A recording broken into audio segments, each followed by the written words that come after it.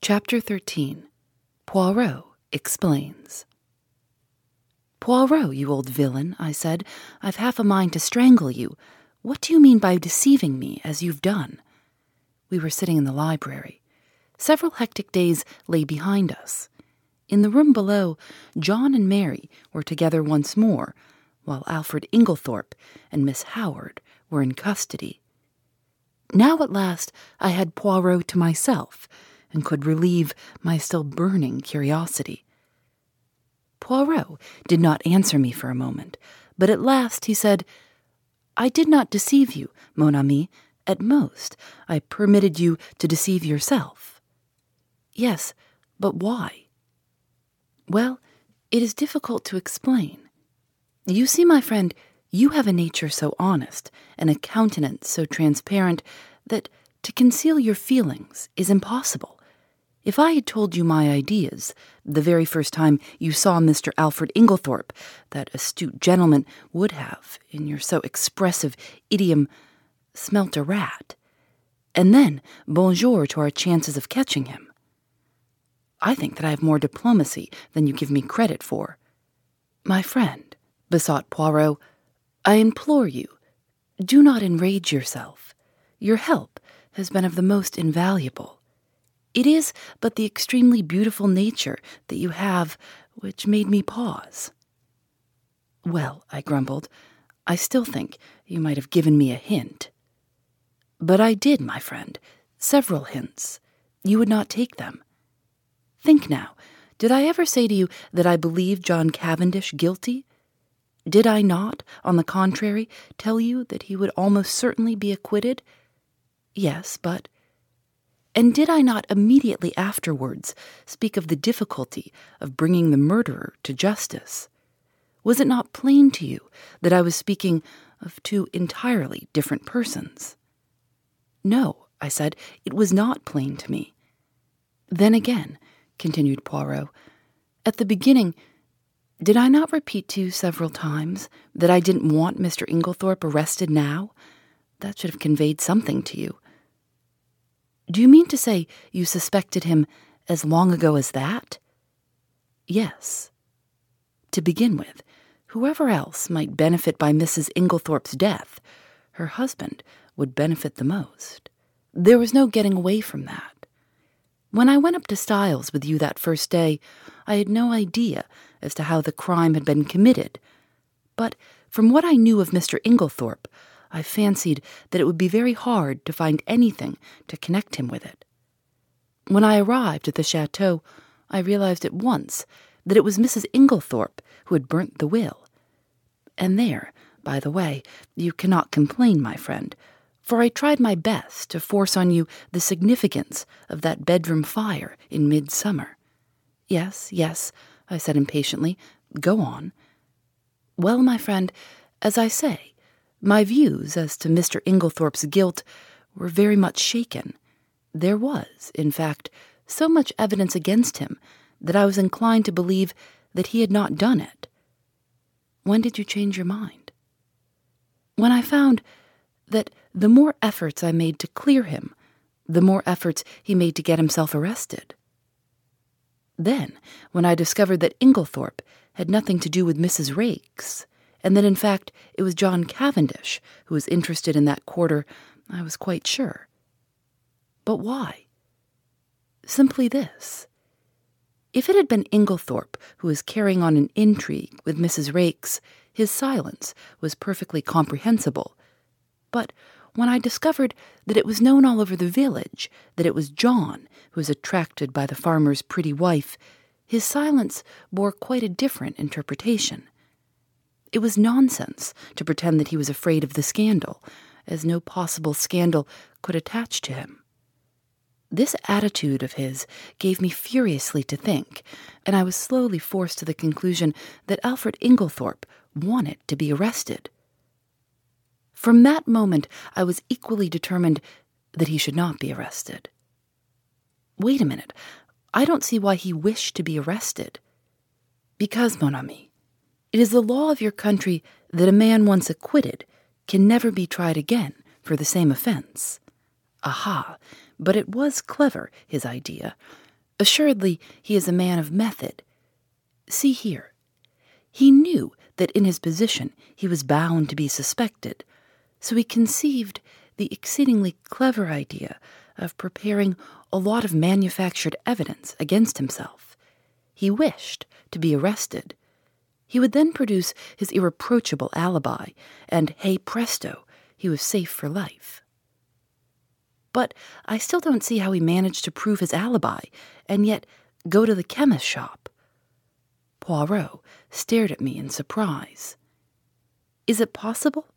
My poor friend, you have not yet realized that it was Miss Howard who went to the chemist's shop. Miss Howard? But certainly, who else? It was most easy for her. She is of a good height, her voice is deep and manly. Moreover, remember, she and Inglethorpe are cousins, and there is a distinct resemblance between them, especially in their gait and bearing. It was simplicity itself. They are a clever pair.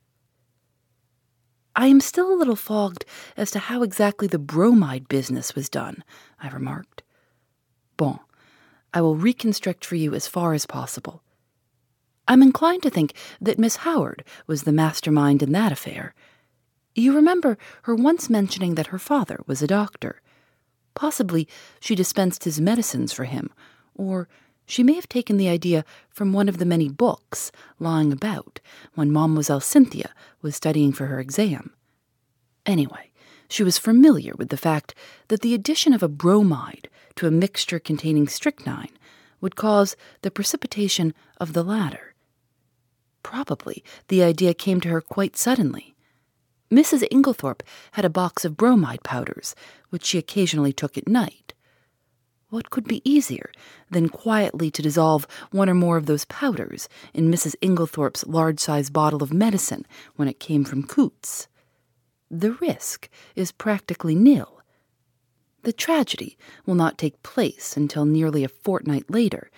If anyone has seen either of them touching the medicine, they will have forgotten it by that time. Miss Howard will have engineered her quarrel and departed from the house. The lapse of time and her absence will defeat all suspicion. Yes, it was a clever idea. If they had left it alone, it is possible the crime might never have been brought home to them. But they were not satisfied. They tried to be too clever, and that was their undoing. Poirot puffed at his tiny cigarette, his eyes fixed on the ceiling. They arranged a plan to throw suspicion on John Cavendish by buying strychnine at the village chemist's and signing the register in his handwriting. On Monday, Mrs. Inglethorpe will take the last dose of her medicine. On Monday, therefore, at 6 o'clock, Alfred Inglethorpe arranges to be seen by a number of people at a spot far removed from the village. Miss Howard has previously made up a cock-and-bull story about him and Mrs. Raikes to account for his holding his tongue afterwards. At 6 o'clock, Miss Howard, disguised as Alfred Inglethorpe, enters the chemist's shop where their story about a dog, obtains the strychnine, and writes the name of Alfred Inglethorpe in John's handwriting, which she had previously studied carefully. But, as it will never do if John, too, can prove an alibi, she writes him an anonymous note, still copying his handwriting, which takes him to a remote spot where it is exceedingly unlikely that anyone will see him. So far, all goes well. Miss Howard goes back to Midlingham. Alfred Inglethorpe returns to Styles. There is nothing that can compromise him in any way, since it is Miss Howard who has the strychnine, which, after all, is only wanted as a blind to throw suspicion on John Cavendish. But now a hitch occurs. Mrs. Inglethorpe does not take her medicine that night.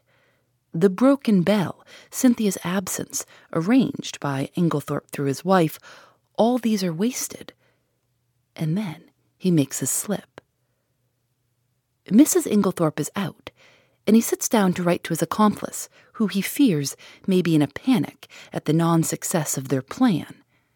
It is probable that Mrs. Inglethorpe returned earlier than he expected. Caught in the act, and somewhat flurried, he hastily shuts and locks his desk. He fears that if he remains in the room, he may have to open it again, and that Mrs. Inglethorpe might catch sight of the letter before he could snatch it up. So he goes out and walks in the woods, little dreaming that Mrs. Inglethorpe will open his desk and discover the incriminating document. But this, as we know, is what happened. Mrs. Inglethorpe reads it and becomes aware of the perfidy of her husband and Evelyn Howard, though unfortunately the sentence about the bromides conveys no warning to her mind. She knows that she's in danger, but is ignorant of where the danger lies. She decides to say nothing to her husband, but sits down and writes to her solicitor, asking him to come on the morrow, and she also determines to destroy immediately the will which she has just made. She keeps the fatal letter. It was to discover that letter, then, that her husband forced the lock of the dispatch case. Yes, and from the enormous risk he ran, we can see how fully he realized its importance. That letter accepted, there was absolutely nothing to connect him with the crime. There's only one thing I can't make out. Why didn't he destroy it at once when he got hold of it? Because he did not dare take the biggest risk of all, that of keeping it on his own person. I don't understand. Look at it from his point of view. I have discovered that there are only 5 short minutes in which he could have taken it, the 5 minutes immediately before our own arrival on the scene, for before that time Annie was brushing the stairs, and would have seen anyone who passed going to the right wing. Figure to yourself the scene. He enters the room, unlocking the door by means of one of the other door keys. They were all much alike. He hurries to the dispatch case. It is locked, and the keys are nowhere to be seen. This is a terrible blow to him, for it means that his presence in the room cannot be concealed, as he had hoped. But he sees clearly that everything must be risked for the sake of that damning piece of evidence. Quickly, he forces the lock with a penknife and turns over the papers until he finds what he's looking for. But now, a fresh dilemma arises. He dare not keep that piece of paper on him. He may be seen leaving the room. He may be searched. If the paper is found on him, it is certain doom. Probably, at this minute, too, he hears the sounds below of Mr. Wells and John leaving the boudoir. He must act quickly. Where can he hide this terrible slip of paper? The contents of the waste-paper basket are kept, and in any case are sure to be examined. There are no means of destroying it, and he dare not keep it. He looks round, and he sees— What do you think, mon ami? I shook my head. In a moment, he has torn the letter into long, thin strips, and rolling them up into spills, he thrusts them hurriedly in amongst the other spills in the vase on the mantelpiece. I uttered an exclamation. No one would think of looking there, Poirot continued, and he will be able, at his leisure, to come back and destroy this solitary piece of evidence against him. Then, all the time, it was in the spill vase, in Mrs. Inglethorpe's bedroom, under our very noses, I cried. Poirot nodded. Yes, my friend, that is where I discovered my last link, and I owe that very fortunate discovery to you. To me. Yes, do you remember telling me that my hand shook as I was straightening the ornaments on the mantelpiece? Yes, but I don't see— No, but I saw. Do you know, my friend, I remembered that earlier in the morning, when we had been there together, I had straightened all the objects on the mantelpiece, and if they were already straightened, there would be no need to straighten them again, unless, in the meantime, someone else had touched them. Dear me, I murmured. So that is the explanation of your extraordinary behavior. You rushed down to Styles and found it still there. Yes, and it was a race for time.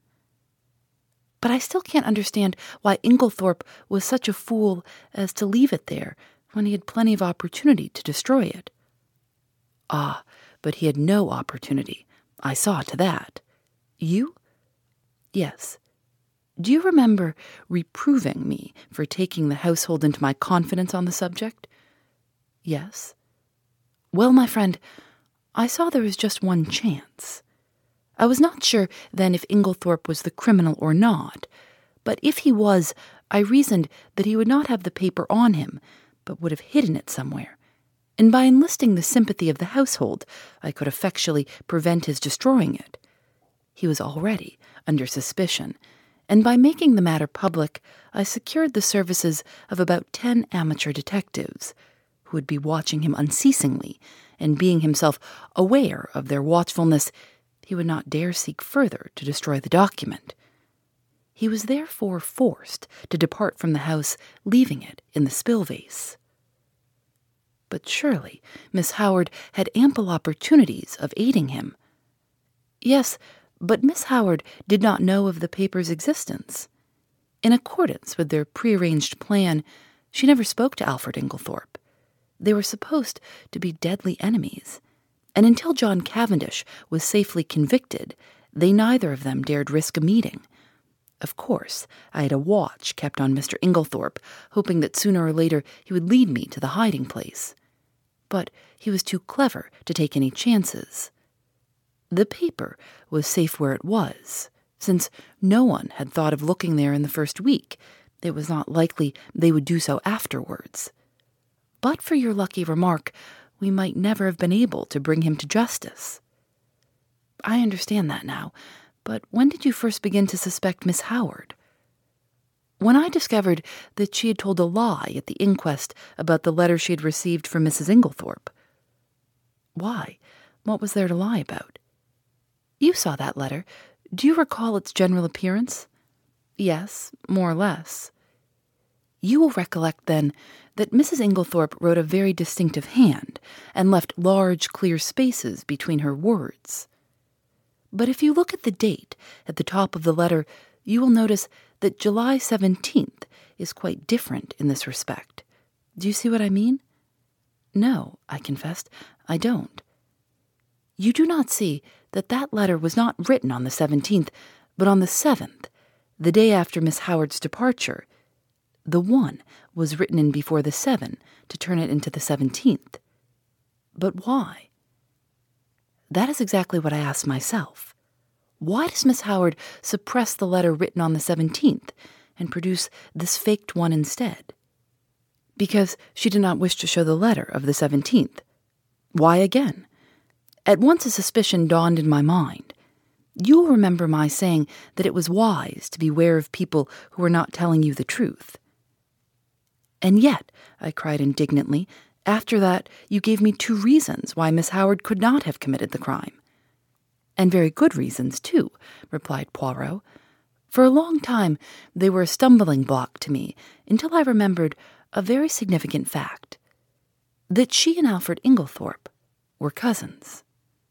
She could not have committed the crime single-handed, but the reasons against that did not debar her from being an accomplice. And then there was that rather over-vehement hatred of hers.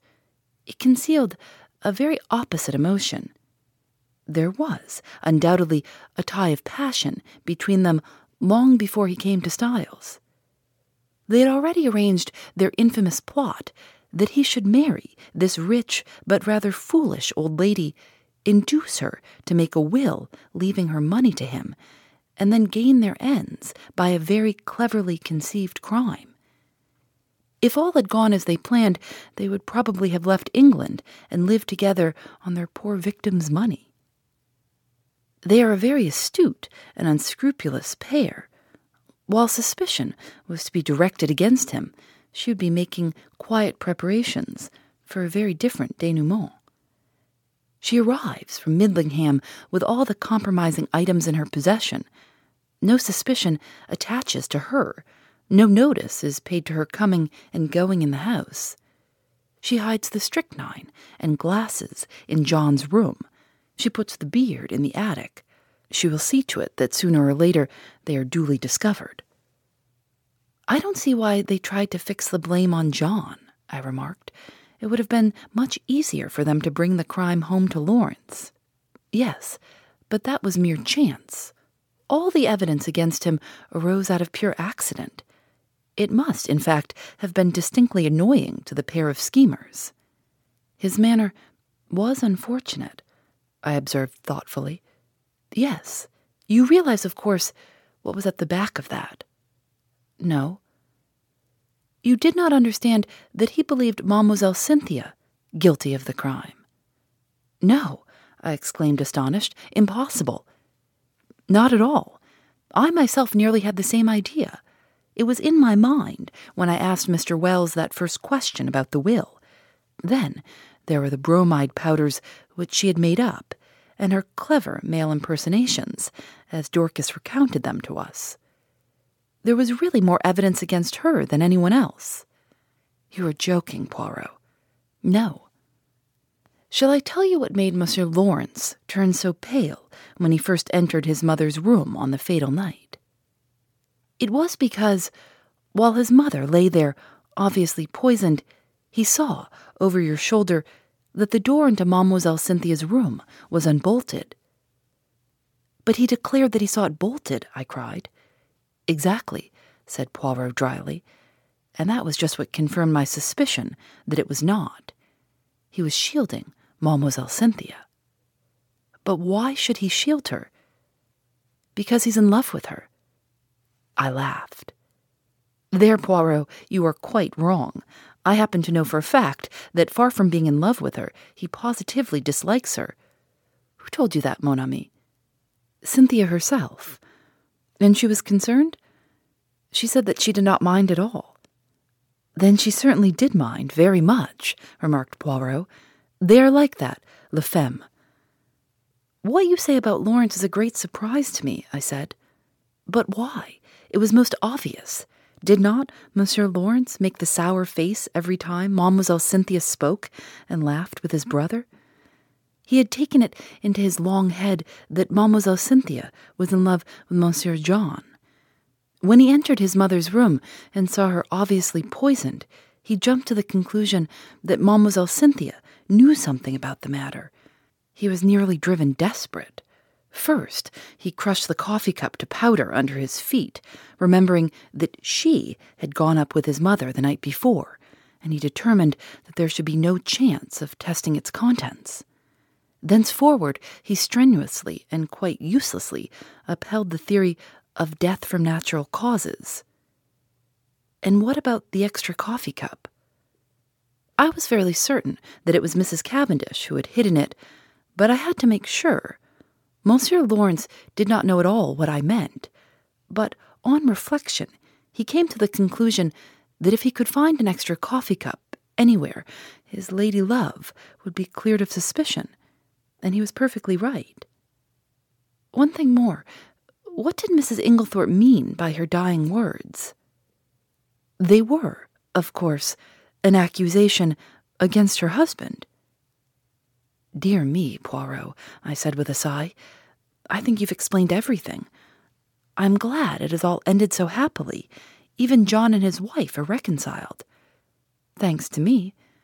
How do you mean, thanks to you? My dear friend, do you not realize that it was simply and solely the trial which has brought them together again? That John Cavendish still loved his wife, I was convinced. Also, that she was equally in love with him. But they had drifted very far apart. It all arose from a misunderstanding. She married him without love. He knew it. He's a sensitive man in his way. He would not force himself upon her if she did not want him. And as he withdrew, her love awoke. But they are both unusually proud, and their pride held them inexorably apart. He drifted into an entanglement with Mrs. Raikes, and she deliberately cultivated the friendship of Dr. Bauerstein. Do you remember the day of John Cavendish's arrest, when you found me deliberating over a big decision?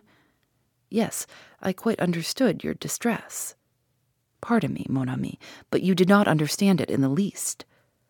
I was trying to decide whether or not I would clear John Cavendish at once. I could have cleared him, though it might have meant a failure to convict the real criminals. They were entirely in the dark as to my real attitude up to the very last moment, which partly accounts for my success. Do you mean that you could have saved John Cavendish from being brought to trial? Yes, my friend, but I eventually decided in favor of a woman's happiness. Nothing but the great danger through which they have passed could have brought these two proud souls together again. I looked at Poirot in silent amazement. The colossal cheek of the little man. Who on earth but Poirot would have thought of a trial for murder as a restorer of conjugal happiness? I perceive your thoughts, mon ami, said Poirot, smiling at me. No one but Hercule Poirot would have attempted such a thing. And you are wrong in condemning it. The happiness of one man and one woman is the greatest thing in all the world. His words took me back to earlier events. I remembered Mary as she lay white and exhausted on the sofa, listening. There had come the sound of the bell below. She had started up. Poirot had opened the door, and meeting her agonized eyes, had nodded gently. Yes, madame, he said, I have brought him back to you. He had stood aside, and as I went out, I had seen the look in Mary's eyes as John Cavendish had caught his wife in his arms. Perhaps you are right, Poirot, I said gently. Yes, it is the greatest thing in the world. Suddenly, there was a tap at the door, and Cynthia peeped in. I only— Come in, I said, springing up. She came in but did not sit down. I only wanted to tell you something. Yes. Cynthia fidgeted with a little tassel for some moments, then suddenly exclaiming, You dears, kissed first me, and then Poirot, and rushed out of the room again. What on earth does this mean? I asked, surprised. It was very nice to be kissed by Cynthia, but the publicity of the salute rather impaired the pleasure. It means that she's discovered Monsieur Lawrence does not dislike her as much as she thought, replied Poirot philosophically. But here he is.